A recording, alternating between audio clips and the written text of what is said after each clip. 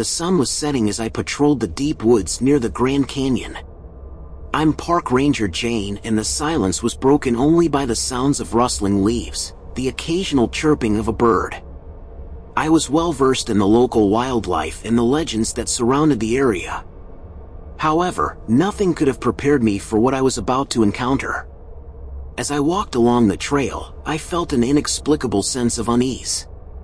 The hairs on the back of my neck stood on end, and a shiver ran down my spine.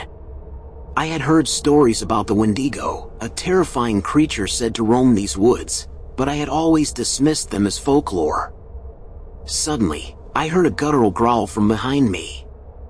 I whirled around, only to find myself face to face with the Wendigo itself.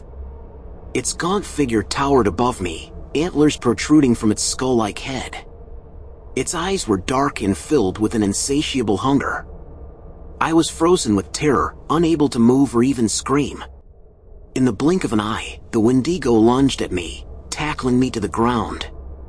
The force of the impact knocked the wind out of me, and I struggled to catch my breath. I could feel its rancid breath on my face as it leaned in closer, ready to claim its next victim. But just as quickly as it had appeared, the Wendigo vanished. It seemed to dissolve into the shadows, leaving me alone and terrified on the forest floor. I scrambled to my feet, my heart pounding in my chest, and grabbed my radio. I desperately called in my colleagues, my voice shaky as I recounted the attack. They rushed to my aid, but when they arrived, there was no sign of the Wendigo. I could see the skepticism in their eyes as they listened to my story. Despite the very real terror I had experienced, they dismissed it as nothing more than an overactive imagination. Determined to prove the existence of the Wendigo, I led my colleagues deeper into the woods, hoping to find some evidence of the creature. We searched for hours, but found nothing, no tracks, no broken branches, no signs of a struggle. As night fell, we reluctantly returned to the ranger station, my colleagues still unconvinced. I knew what I had seen, and I knew that the Wendigo was still out there, lurking in the shadows. I vowed to continue my search, to prove the existence of the creature and ensure the safety of the people who ventured into the deep woods near the Grand Canyon. But as the days turned into weeks and the weeks into months, my resolve wavered. The Wendigo remained elusive, its presence haunting my every waking moment. I could not forget the chilling encounter, and I could not escape the nagging feeling that the Wendigo was still watching me, waiting for the perfect moment to strike again.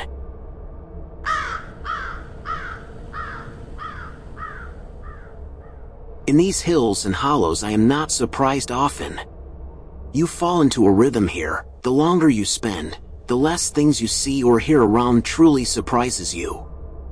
One animal that always surprises me is a cat. I was 9 when I realized that my mom's barn cat always ate the heads first on mice. I was 11 when I realized all cats do that, big and small. I was walking up the headwaters of a tributary of Elk River. Elk River is a wild stream. It boils, rolls, and digs deep the holes that incur the full wrath of that river. The streams that feed the elk are steep, fast, and cold most of the year, but in August, everything heats up. Big trout escape the warming water by sneaking up any small streams not dried up, and eat any fish or creature they can fit in their gullet. Seriously, I caught a brown just over 20 yards half a mile up a gully, in a stream you could stand on both sides. But I digress. Me and a friend used to catch a ride with his older brother, a log truck driver. He would drop us off at one of those tributaries in the morning, and pick us back up on his last trip of the evening. Only thing he would tell us, watch out for rattlers, and have you asked beside the road at 5, or you walk in toss lady. So with a sack lunch and fishing poles, we would take off into the shadowy hollers. Me and Nub was leapfrogging up this long, rocky creek, catching brookies in every hole, fishing towards lunchtime at the head of the stream. I got a little away from Nub in a long steep stretch of unfishable white water leading up to a set of falls. As I finally found a piece of land flat enough to rest above the falls, I looked around and I see something off about this laurel thicket, limbs bent the wrong way, leaves turned up like it was broken. I walked closer and it looked like something grayish-white hanging way up in the tree.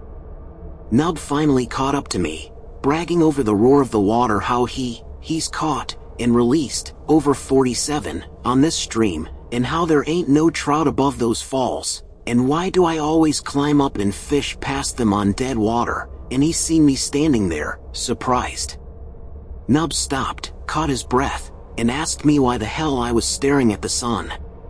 I said shut up and look at that tree, what is hanging from it? We walked closer, and it looked oddly familiar. That's when I realized it was deer hair. Hell, that's a deer carcass hanging up in that tree, an old one, but a carcass just the same. We couldn't figure out how it got way up there. It was close to noon, and we was a long way from the Hall Road. Let's eat lunch, and start making our way down.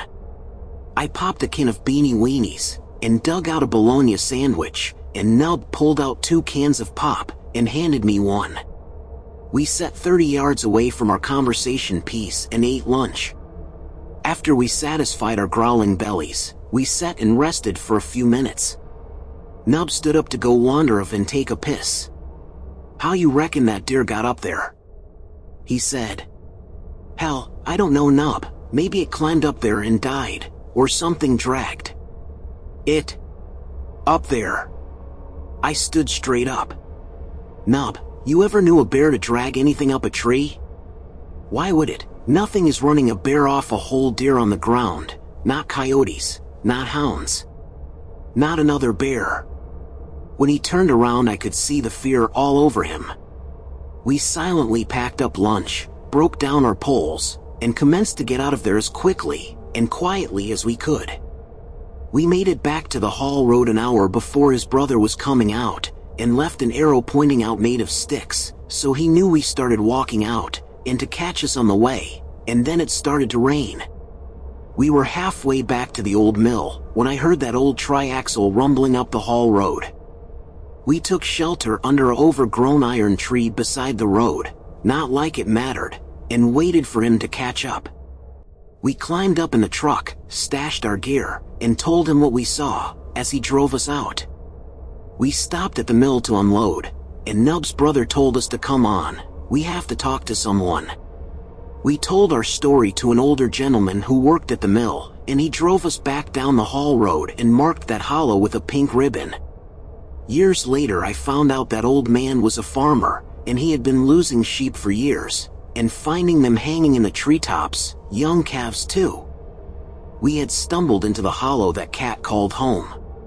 What he did to that cat, I know not, I don't want to know, but we never fished anything that ran into the elk until I got old enough to handle myself, never unarmed, and never alone. That was my first experience with big cats.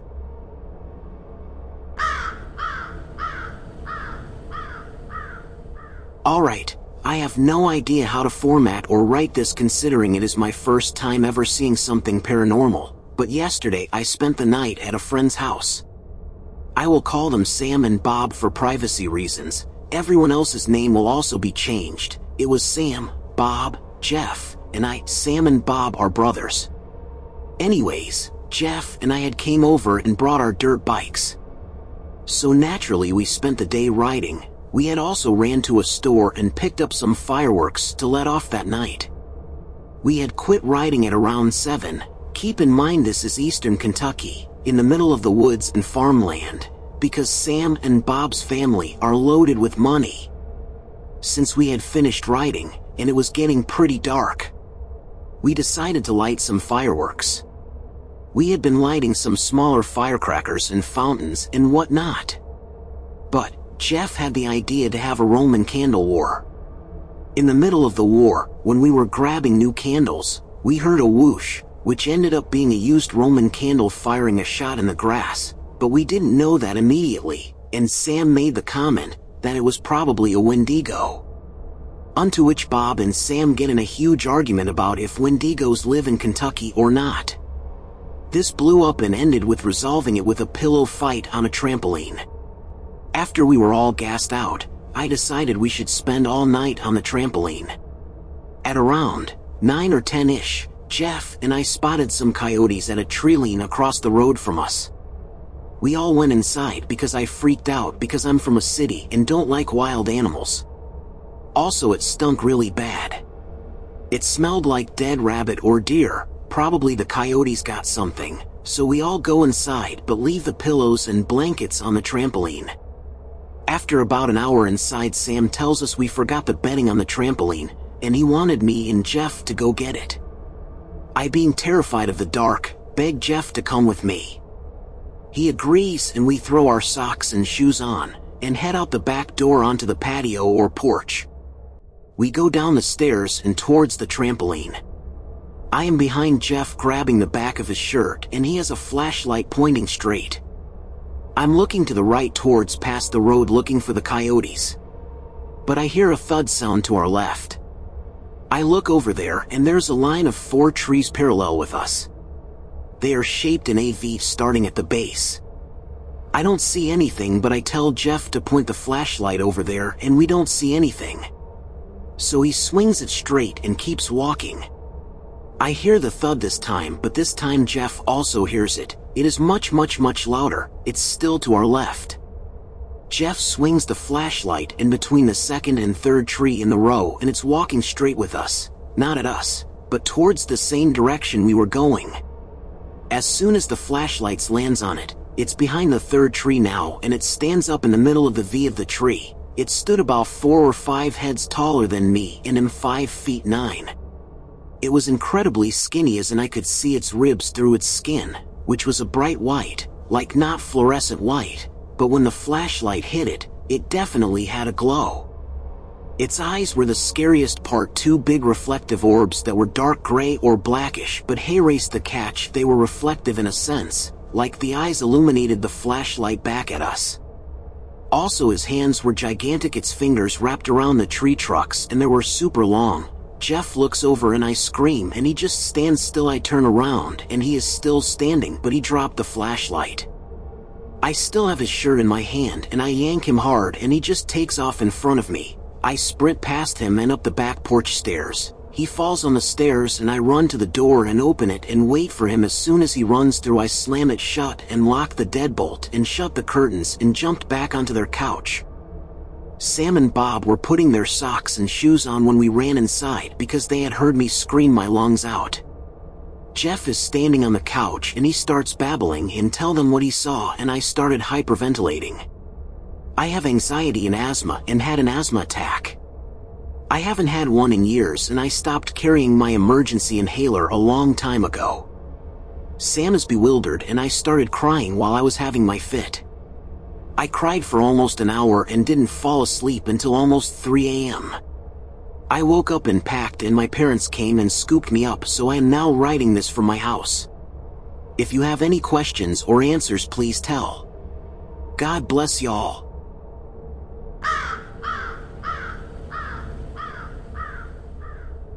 My husband came home with this story and he does not believe in Bigfoot.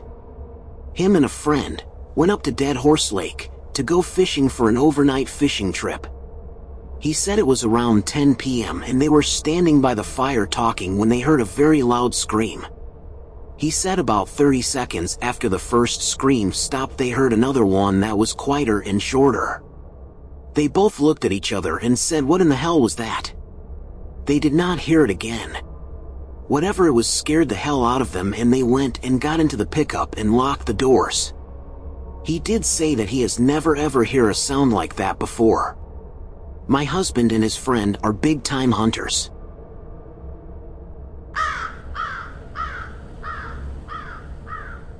A few years back, after a divorce, I ended up homeless and living in an RV caravan for about a year. I was offered a job 3,000 miles away from my ex, and it seemed like a good idea at the time, so my 2 small dogs and I started driving west. In western New Mexico, outside Albuquerque, we stopped at a native casino and RV park for the night. It was a very nice park. The bathhouse was huge and meticulously clean, the sort of place where tourists weren't allowed to feel uncomfortable while camping next to miles of wilderness desert in the middle of the reservation. I was just glad they didn't turn us out for being in a 40-year-old small RV other parks had. Turns out RV living is only okay if it's obviously a choice instead of a need. The next morning, I checked outside my door before letting my 2 small dogs out. There are a lot of things that would be happy to snack on a toy poodle. Sure enough, a coyote was exploring the area. I'm used to East Coast coyotes that will take off as soon as they see you're a full-sized human. So I hopped out, left my pups locked up, and made sure I didn't make eye contact as I went towards the bathhouse. I nodded and greeted him politely as I went by. He was still there when I came out. I told him it would be appreciated if he gave us some space so my kids could come out for their bathroom breaks before we got back on the road. He huffed at me and started walking down the dirt road out into the bush. After a few steps he turned and looked back at me, so I followed behind him by about 30 feet or so. Just for the record, following a coyote into the desert at dawn probably wasn't the wisest decision to make. I was very careful not to leave the dirt road. There was a natural clump of 3 boulders about 10 to 12 feet tall within easy eyeshot of the casino. The coyote calmly walked around the rocks. And then from the other side, moving at the same casual pace, came an older native gentleman. His hair was in braids to his waist, he was wearing old jeans, blue gingham shirt and a woven hat. He tipped his hat at me and kept walking east out into the bush. That was when a raven I hadn't seen started laughing at me from the top of the tallest boulder. The bird took off, flying east, and in the light of sunrise seemed to shift from black to white to orangey-red in color. I wished them both a kind day, hoofed it back to the park, and broke camp in record time. Ravens and crows followed me for the entire time I lived on the West Coast. Even when I would walk to work, there were 3 that paced me every day. Now that I'm back on the East Coast, I kind of miss them.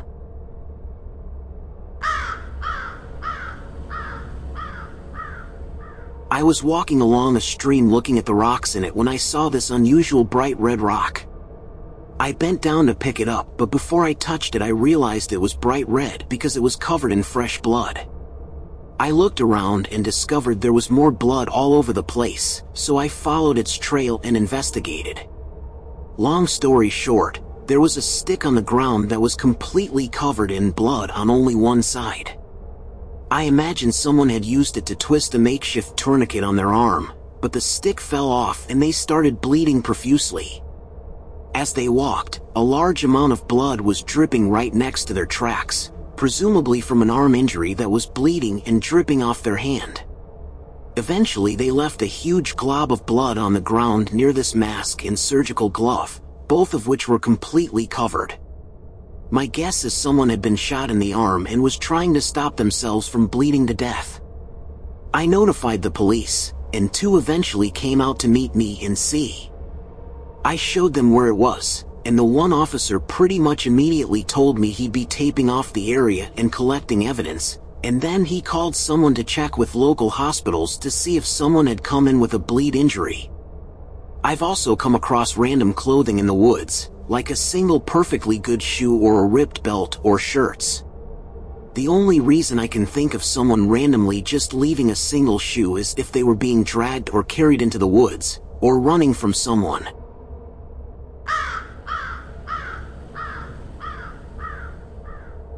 Just last weekend my mom and her husband went hiking at a dispersed camping site near Mount Evans and came across a guy with a shovel who claimed to be doing fire mitigation. Except he was wearing a nice button-up shirt and nice jeans and white shoes. He kept telling them to go check out a trail that wasn't there and he had a gun in the back of his waistband. Even weirder, he claimed to live at a cabin my mom had walked past at the site and his silver truck was there, but when he said he was going to go home he walked past the cabin and truck down this road while my mom and her husband took off. I personally think they walked up on someone either hiding a body or hiding some evidence. He had a southern accent.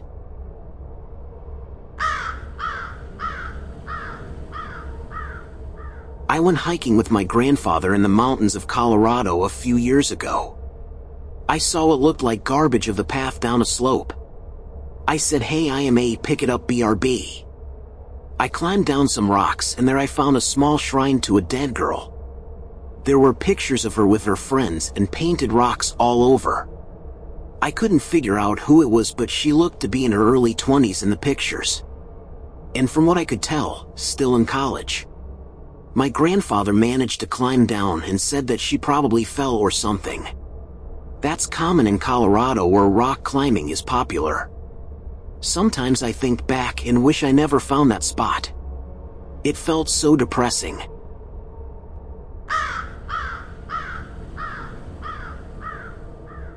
Me and a bunch of friends went camping back in June of 2000. Up past Fall Creek, Oregon.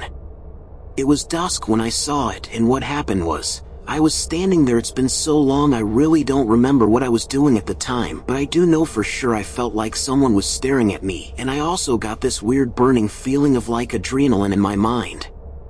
Even though my tent was like 4 or 5 feet from the camp, I looked out toward the campfire. I could see everybody we were camping with right there. But I looked to the direction of where I got that feeling. I don't know how I just knew to look that way, but I did, and I seen it standing about 8 or 9 feet away. I felt this petrified feeling, and in the 3 seconds, which seemed so long, I thought run, but at the same time I thought keep looking to make sure what you're looking at is real. Oh, it was real, I swear by it. I just went into the tent and I didn't say anything to anybody we were camping with. I felt the crowd of about 11 people might have made fun of me or something. But later on that night, when my boyfriend CW came to bed, I told him, and of course he didn't believe me. My best friend was going out with CW brother, and at about 4 o'clock in the morning, when everybody was just starting to go to bed, my best friend and my boyfriend's brother got in a fight that woke almost everybody up. Tabby, my BF, went running away from the camp, and I got up, and so did my boyfriend, to talk to his brother. I went to find Tabby. In about 5 minutes or so, we all heard the loudest scream. Of course it was my friend that screamed, but as everybody went toward the area of where we all heard the scream, she was running toward us with the most petrified look, saying, "Oh my God." We were like, "What?" She said when she was down by the creek after her and SW were arguing, she felt weird and she wanted to come back, so as she was climbing up the embankment by the river, it was right there at the top, just hunched over looking at her. After she told that to everybody, I knew I believed her because of what I saw. Everybody else, well, a couple people didn't believe her, but I know for a fact what I saw, and I didn't even tell her until after it happened, and she came up and said what she seen. In case anyone is wondering what it is Sasquatch. I never ever thought I would be saying that. I guess I had to see it for myself. But the Sasquatch I seen wasn't like Harry and the Hendersons. It had hair like an orangutan, but a little bit thicker, and wasn't as big. It seemed like it was about 6 feet. I get a feeling it was a female for some reason. I could be wrong. All I know, what I seen was real. Its eyes, from what I could tell, looked dark. I never had a feeling that it was going to hurt me. I think I was just scared because I never seen anything like it. A while after that, my friend Tabby told her dad, and he was like, "Oh yeah, that's the wild man of Winberry Creek." He said it like it was nothing. I know Tab's mom used to bartend at Fall Creek Tavern, and they were around a lot of things said. Loggers would come in and her friends and talk about things. And apparently we weren't the first ones to have seen it in that area. Her mom bartended there about 25 years ago, and it was being seen then too. Except we know it's not a wild man, it's a Sasquatch. That's just what they called it back then. So yeah, it's been being seen in that area from different people for 25 years.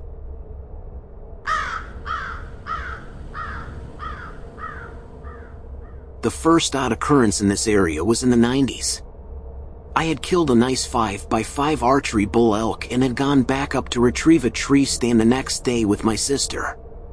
As we got near the remains, hide, gut pile, and mostly intact skeleton, hip bones, spine, ribs, neck bones, the tree limbs just beyond the remains swayed like something big had just gone through them. Didn't notice any sounds of animals. The next day I returned to look around that same area for bear sign on the remains. All the remains were gone. No sign of any drag marks like a bear or cougar had taken them. Why would a person or persons take a rotting hide, gut pile and skeleton with no salvageable meat? A couple years later, my friend and I were hiking down after archery hunting that same spot I got that 5x5 earlier. It was just a few minutes before we had to use our flashlights to see. Off to our west we heard something coming towards us in the trees. Heavy steps, limbs popping and tree branches moving. We both stopped and readied our bows. When the thing came within about 15 feet of the creek we were walking in, it stopped. The trees were very thick in this area and it was getting dark fast.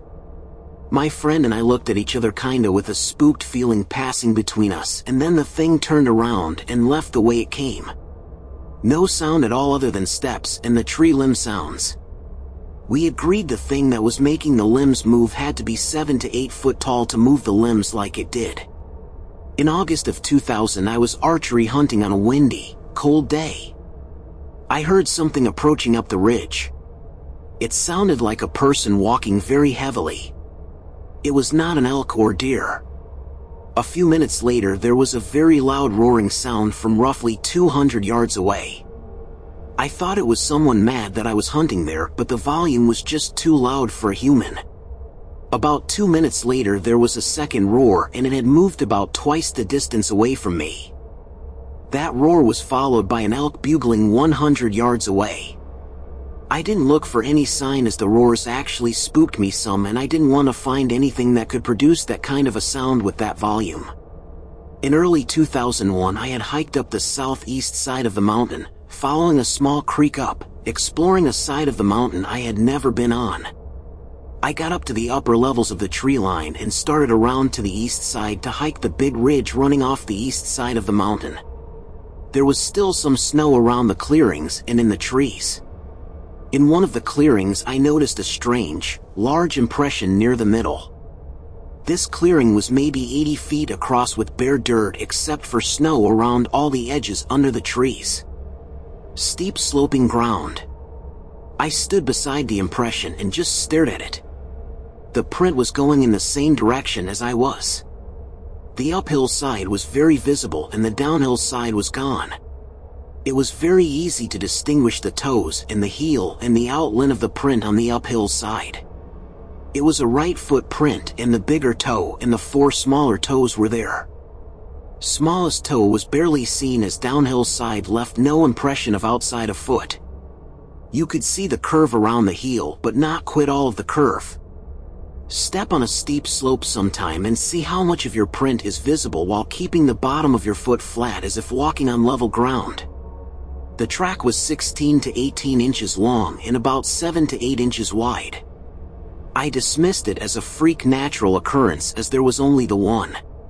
When I started off the mountain late in the day I realized that the weathering the track had shown, plus with the warmer weather and the snow melt, it might have been possible for the snow to have been gone in the middle of the clearing and for the snow to melt faster outwards from the clearing as it would get more sunlight than the edges. I had looked around for signs of other people having gone up there before me but saw none. Not even on the trails at the base of the mountain did I see any sign other than my own. In June or July of 2001 my ex-wife and I were setting up our camp for the evening. It was dark as we had got a late start after work. We were putting up our tent with only one lantern burning when we both at the exact same time looked up at each other and asked if the other had farted. We both had smelled a really strong odor. Made me think of a bear scent, but it had an odd sweaty smell. Never had smelled a bear with that type of odor. I grabbed my flashlight, which I discovered had a nearly dead battery, and walked into the direction of the wind. I could still smell the strong odor, so about 30 yards from my truck I started looking as best as I could for any eye shine. I swung the flashlight beam aiming it more towards the ground level, expecting to see some eyes at a lower than hip level. I instead saw a pair of yellowish eyes higher up than expected. I raised the flashlight and I saw a dark form like a shadow standing there 30-40 feet away. The ground in that direction starts to slope down to a dry creek bed. I am 6'4" and with the slight slope the shadow was taller than me. When the light hit the shadow I saw the eyes either squint or in some way react to the light being shined directly on it. After 4 to 5 seconds it turned and disappeared. I could see an outline, like a shadow, of very wide shoulders and arms that hung down like a person's. If this had been a person, the eyes would not have glowed in a yellowish color, nor would they have reacted to the light. This shadow as it turned was perfectly silent and just disappeared into the woods. The shadow appeared to be 7 to 8 feet tall considering the slight downhill flow of the terrain, and that I had to look up slightly at the eyes. I listened for a few hours that night after going to bed and heard nothing odd.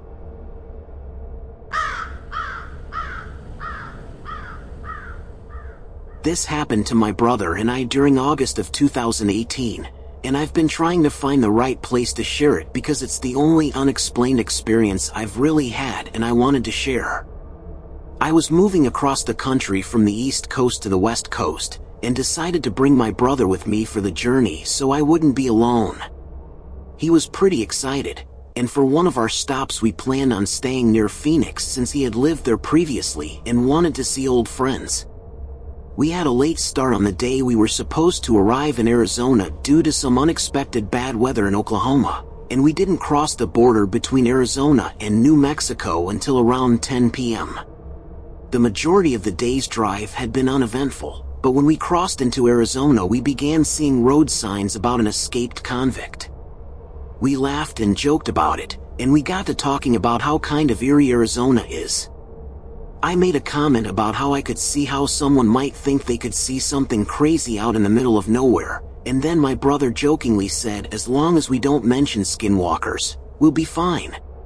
When I asked what he meant by that, my brother proceeded to tell me about how a friend of his he'd met in Phoenix was very superstitious and told he and his other friends not to even mention skinwalkers when someone had brought them up in conversation with him once. I don't think we said much more on the topic after that and switched to talking about less spooky topics. We were somewhere on Interstate 40 and seeing signs for Petrified Forest National Park, and our phone signal was getting patchy because we were out in the middle of nowhere. Navigation wasn't working great due to the poor signal, and Spotify was getting choppy enough we had to just turn it off. I think I may have spotted it first. Something ran over the guardrail in front of us and I had to hit the brakes. At first glance I thought it was a deer because it had a long neck and thin legs. But its body was also long and cat-like. It had what looked like a cougar tail, and it had an almost wolfish head with short ears. Its limbs were pretty long, and the way it moved was really unnatural. We screamed as it slowed down enough to give us a look, and then it disappeared over the guardrail on the opposite side of the road and disappeared into the desert. We screamed and then started laughing hysterically as we tried to piece together what we'd just seen.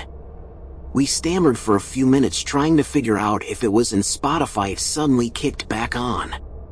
To this day, I can't explain what we saw. Deformed cougar with mange is the best way I can describe it. But the experience was incredibly surreal and still gives me chills.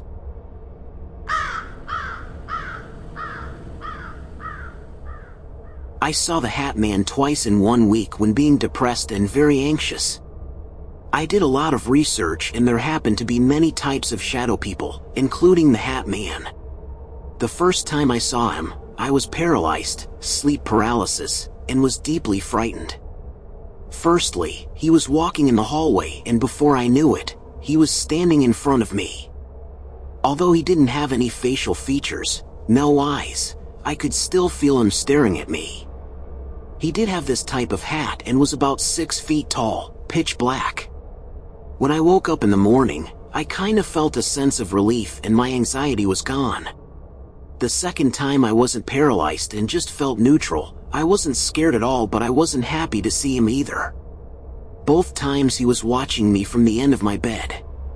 Never saw him since. I was 16 at the time, now I'm 22. I don't think the Hat Man is a dangerous type of shadow person. He's mostly satisfied by just observing, which can still be scary though.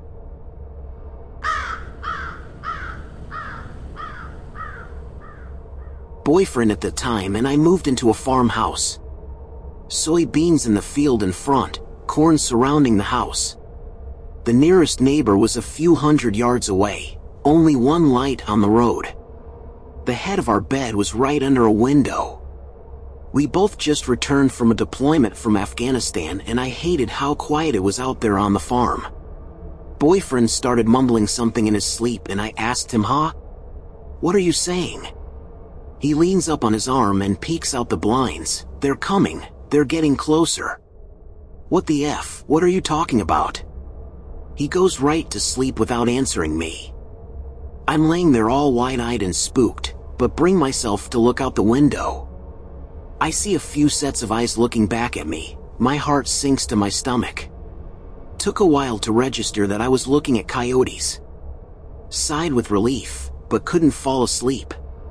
That night I learned that my boyfriend was an avid sleep talker. We could have full conversations, and he couldn't recall anything the next morning. He said he had no clue that there were coyotes out there. I lost a lot of sleep those 3 years.